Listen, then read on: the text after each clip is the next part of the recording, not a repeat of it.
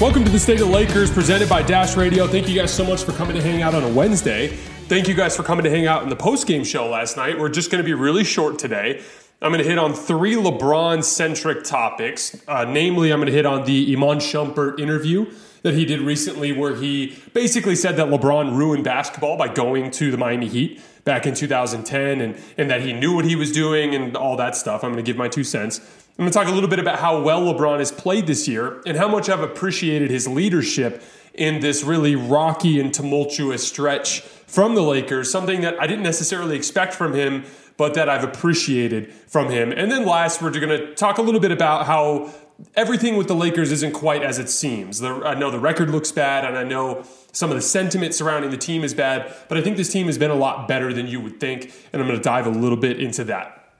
But let's go ahead and get started with this Iman Shumpert thing. So, like I said, Iman Shumpert goes on a podcast, says that LeBron knew he was going to ruin the game by going to Miami, and that's what he did, and that it basically implying that it opened up the door to the player empowerment era and to this incessant construction of super teams and basically blaming LeBron for that whole thing. Now, there are a couple of different angles to this that are interesting, because for starters, I would actually agree that LeBron did initiate the player-controlled era of player movement. Because while there has been player movement in the past, and while players did flex their muscles to try to force trades to certain places, we've seen that happen with Kareem Abdul-Jabbar in the past. We've seen that happen with Charles Barkley. We've seen that happen with even Kobe Bryant, not to leave the Lakers, but threatening to leave to get them to make a move when they did the Pau Gasol trade. But in terms of a player waiting till free agency, communicating behind the scenes to link up free agency with peers around the league that were top tier stars and then joining together on a team, yeah, absolutely, LeBron was the one who initiated that. However, I want to defend his rationale in doing so, because there's a very important difference with his situation and any other situation in NBA history. First of all, LeBron immediately, before he ever put on the jersey, was facing pressure akin to what you saw from Michael Jordan and from Kobe Bryant after he started to get established in the league. He was being compared to the Mount Rushmore of basketball players before he ever dribbled a basketball in an NBA game. That came with a great deal of pressure. And in his specific circumstance, he didn't have the same beginning era of his career that his peers did. Michael Jordan had Scottie Pippen coming up. Now, while he was struggling to get through the Pistons, and while he had some playoff flameouts early on, he had this clear and obvious carrot in front of him in the form of Scottie Pippen, a guy that he had to have known would eventually be one of the best players in the NBA. And while they did overcome adversity to beat the Pistons, a large part of that was Michael and Scottie coming into their physical primes, coming into their mental primes, and just becoming a really devastating basketball duo that nobody could mess with for the better part of a decade. His circumstance was nowhere near similar to what LeBron was dealing with Cleveland. Same thing goes for Kobe Bryant. He literally came into the league playing alongside arguably the most dominant player in terms of their peak in NBA history. So he didn't have that same pressure to immediately go chase a championship. He already had 3. And then, as you saw, after he had a few seasons where he struggled to get to the playoffs and to have success in the playoffs, he literally got onto a Los Angeles radio station and said that he wanted to trade. And now it turned out that ended up being a pressure play to try to get the Lakers to bring in Pau Gasol, and they did. But the point is that everybody's a product of their circumstances. One of the reasons why LeBron decided to leave the Cleveland Cavaliers and to join with star-level teammates was because he looked at the landscape of the league. He saw Kobe Bryant and Pau Gasol having a ton of success together. He saw Paul Pierce, Kevin Garnett, and Ray Allen having a ton of success together. He saw himself play one of the best playoff series we've ever seen an individual player play in NBA history against the Orlando Magic and lose to a team that didn't even have as much talent as the Celtics or the Orlando Magic did. And he looked at the situation and he said, I have a great deal of pressure on me to succeed, and this organization is not providing it. And so there's a great deal of distrust that exists with LeBron and front offices. It's lingered throughout his entire career. I think it's a big part of why he's done short deals at various points throughout his career. He was hard on Pat Riley when he would pinch pennies. He was obviously upset with Dan Gilbert and some of the decisions that he made in Cleveland. LeBron has a distrust that exists between him and front offices that directly stems from what they were able to put around him in those first 7 years. So he goes, I'm going to take this into my own hands. I'm going to control my own destiny rather than leaving it to some suit sitting in the front office. And so he did. And for the record, he's won more championships than any franchise in the entire NBA has won since he entered into the league. So if I'm LeBron, I'm going, what I did worked, guys. I took my destiny into my own hands and it worked. But in terms of criticizing him for doing what he did, the reality is he was just reacting to his circumstances.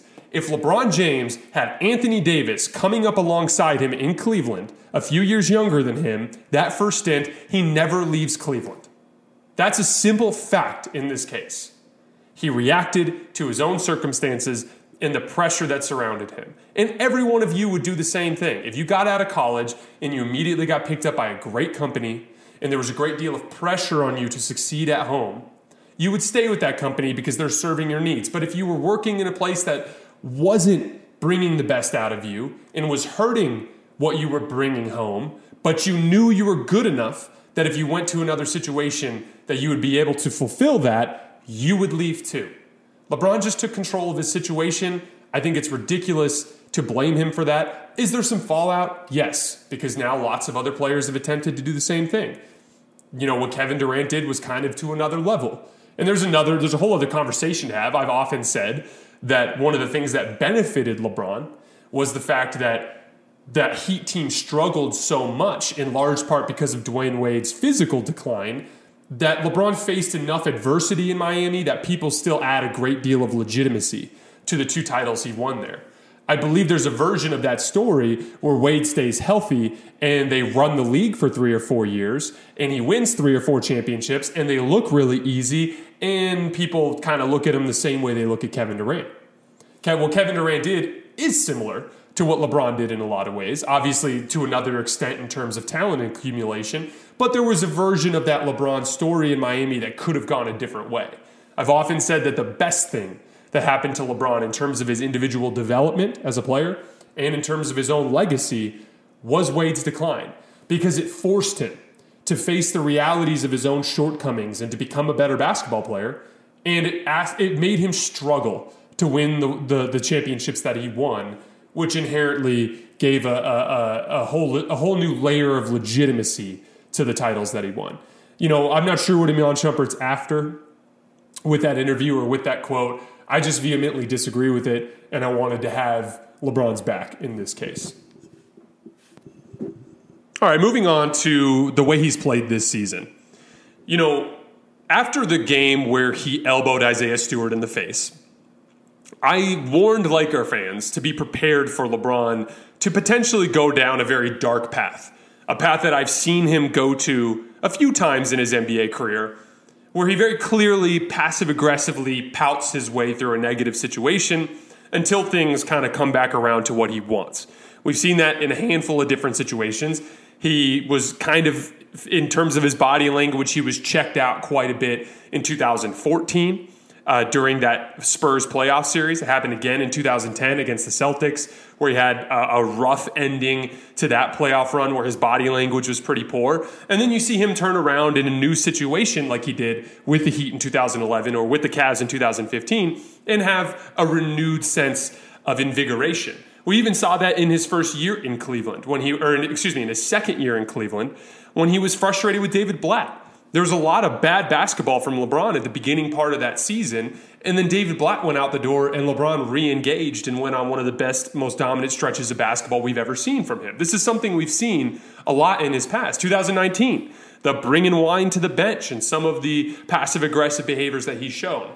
He has shown a tendency to be a really good leader when things are good, but a leader that struggles with his own, his own tendencies to the way he copes, his coping mechanisms with bad situations and the negative impacts that can have on a team. Well, I thought we might be heading down that route again this year, And to LeBron's credit, he's actually done nothing but hit the gas since that game. Not necessarily since that particular game, but in the games following that. I keep pointing to that triple overtime loss to Sacramento, but we've seen LeBron this season actually get more and more engaged as things have gotten worse.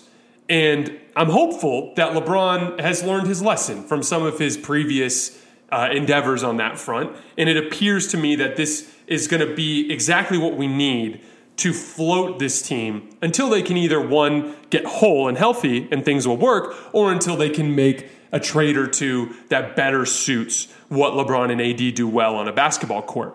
Regardless of how you feel about this roster construction, the most important thing is LeBron and AD looking like LeBron and AD. And right now, LeBron looks like LeBron. We're on, I think, about an 11-game stretch here where he's averaging 28 and a half points a game. He's averaging the highest true shooting percentage of his Lakers career, the 5th highest of his entire career. LeBron is playing amazing basketball right now. And I just wanted to give him some credit because I was legitimately worried that he was about to head down that traditional passive-aggressive LeBron path. And instead, all he's done is put his head down and work harder and do his best to carry this team. And that's not easy to do. It's hard to go out there like he did against Phoenix last night and play as well as he did, knowing he doesn't really have much of a chance to win. That is the exact, concoction of an environment that would typically bring some of the darker parts of LeBron's personality out. And all he's done is fight through it. So credit to LeBron. All right, last topic for the day. I wanted to talk about the Lakers and some of their struggles this season. I talked a little bit about this last night, but I was a little annoyed by some of the press and the sentiment surrounding the Lakers, not just from outside of the Laker fan base, but from inside of the Laker fan base after this recent stretch of games. Now, I was as frustrated as anybody about the first couple, the first month and a half of the season. The Lakers were playing very uninspired basketball. You were getting very poor effort, not just from the stars, but down the roster. The lineup decisions that Frank was making made little to no sense. We were seeing a lot of Rondo. We were seeing Rondo and Westbrook together. We were seeing DeAndre Jordan playing with the starters. LeBron and AD both were taking a heavy diet of really difficult jump shots that didn't make a ton of sense. And what you saw was as things got worse and worse and worse, eventually that switch flipped.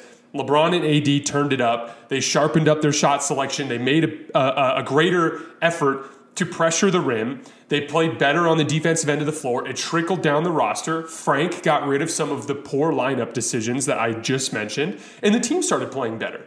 Like I said, over the course of that 10-game stretch before the Anthony Davis knee injury, the Lakers were 7-3. They were really good on offense, and they were really good on defense. And LeBron was playing MVP level basketball, considered in the conversation for best player in the world level of basketball. Like I said last night, ironically, Anthony Davis is the only one that hasn't really quite kicked it into high gear yet, particularly on the offensive end of the floor. But this team was clearly trending in the right direction. Like I said, I truly thought they were going to beat Minnesota in that game. Somebody fell into Anthony Davis's knee on a very unfortunate play, and then a COVID outbreak hit the team, the same COVID outbreak that's hit about a third of the league, nearly a half of the league at this point. And as a result, they've lost 3 games in a row. One where Anthony Davis went down and the team had the life sucked out of them. A second one where they showed amazing effort on the road in Chicago, missing damn near half their team, more than half their team, and they almost won if it wasn't for a bunch of crazy clutch shots from DeMar DeRozan that were contested. And then they lost to one of the very best teams in this entire league, who's full and healthy, in the Phoenix Suns. And even in that game, they showed a great deal of fight. And so I struggle to understand where a lot of this pessimism comes from. Again, in the totality of the picture, has it gone as well as you would have hoped? Of course not. But this team has clearly been trending in the right direction and been derailed by injuries. Yes, it's going to get ugly over the course of the next month, potentially, because they're going to have to try to figure out how to win games without Anthony Davis. But this is the last thing I'm going to say. When push comes to shove, when this team ends up in a playoff series against somebody, you're going to have to play a lineup that's going to have a front court of Anthony Davis, LeBron James, and Trevor Ariza, and a backcourt of Russell Westbrook and a role player of their choosing, either a guy who can do well on the defensive end like an Austin Reeves or a THT, or an elite shooter, someone like Malik Monk or Wayne Ellington. They are going to be a royal pain in the ass to beat in those environments. And chances are, in those settings, they're going to have the two best players on the floor, or at least the best player on the floor when we're looking at LeBron. So all I'm saying is it could be a hell of a lot worse. There are a lot of teams out there that don't even have nearly the same ceiling that this team has. Yes, they struggled to start the season, but they had fixed a lot of their problems. They were clearly trending in the right direction, and they have still a ton of room to grow. And the last stat I'll leave you with is that the Lakers have been outscoring teams by almost 11 points per 100 possessions when LeBron, AD, and Russell Westbrook are on the floor without DeAndre Jordan and Dwight Howard. And that's with all of the sloppy habits. That's with LeBron and Anthony Davis struggling to start the season. That's with Russ being horrible to start the season. That's with all of the issues that we've seen throughout this season. Those lineups have still performed that well. This team is massively trending in the right direction. There's a bright future here as long as a few things break their way. It's not all doom and gloom. And they have a couple of trades to make. I know everyone jumps on THT after a rough game last night, but the truth of the matter is teams around the league do value him. Why? Because he can guard, and he's 21 years old, and he's super strong, and he's got a great set of physical tools, and he projects to be a good shooter one day. He's showing all of the signs that we look for with young players and whether or not they'll be a good shooter. I think this team is sitting as good as it could under a really, really tough set of circumstances. And the truth of the matter is, it's one of the silver linings here is the injuries, particularly to Anthony Davis, have forced the Lakers to lean into small ball, which is something that I have repeatedly said is their true identity and something that I think Anthony Davis easily plugs back into. So I'm going to continue to stay positive. People ask me today on Twitter, when will you give up on the Lakers? I will give up on the Lakers the same way I gave up on them last year. When LeBron or Anthony Davis can't finish a playoff game. That's when I'll give up on the Lakers. Before that, it's all wishful thinking. The Lakers, when LeBron and AD suit up, win damn near all their games. Okay? They lost more than usual this year for a bunch of different reasons, but it was early in the season with a bunch of new fit and a bunch of new role players. You and I both know, all of you and I know, that when push comes to shove, just like last year against Phoenix, when LeBron and AD are on the floor and they are healthy and they are engaged, they are a royal pain in the ass to beat. And every other team in the West and every other team in the NBA knows it. All right, that's all I have for tonight, guys. This will be posting here on, this will air on Dash Radio tomorrow morning at 7 a.m. Pacific Standard Time. It'll be on the podcast feed shortly. Thanks as always for your support, and we'll see you for the post-game show tomorrow night.